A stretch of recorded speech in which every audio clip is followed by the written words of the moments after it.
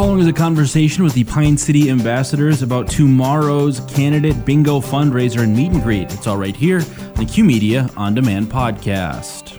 Why don't you guys introduce yourself? Hi, I'm Brenna Reiser. I'm a 2021-22 Pine City ambassador. And hello, I'm Annika Hancock, and I'm also a Pine City ambassador. All right, so you guys came in to talk about an event that's coming up tomorrow already. What is it?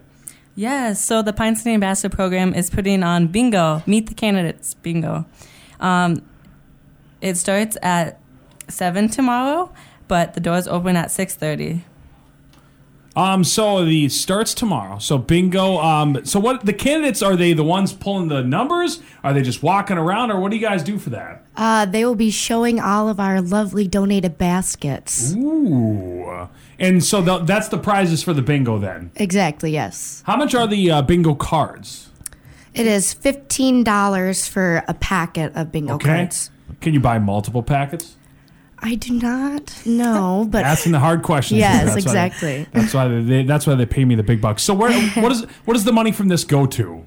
It goes towards the Pine City Ambassador Program, so it'll be able to be used as they reign in their up and coming year. So, do you know how many years this bingo's been going on? 50th annual. They don't even give you an annual on that one. No, I wouldn't even know. I know that they had to take a break for it due to COVID and everything, but they're bringing it back, and so...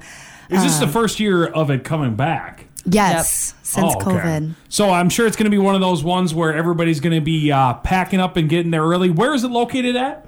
It is at the Pine Technical Community College in their lodge. So pretty much you just go to Pine Technical Community College and you should be able to find their lodge. I think it's their cafeteria area, and there's plenty of space there for you to come on out and play some bingo and make sure to fill that up. What else did you want to talk about for that? There was also $1 raffle tickets you can buy at the door. And is that raffle also for baskets, or? I think I saw somewhere.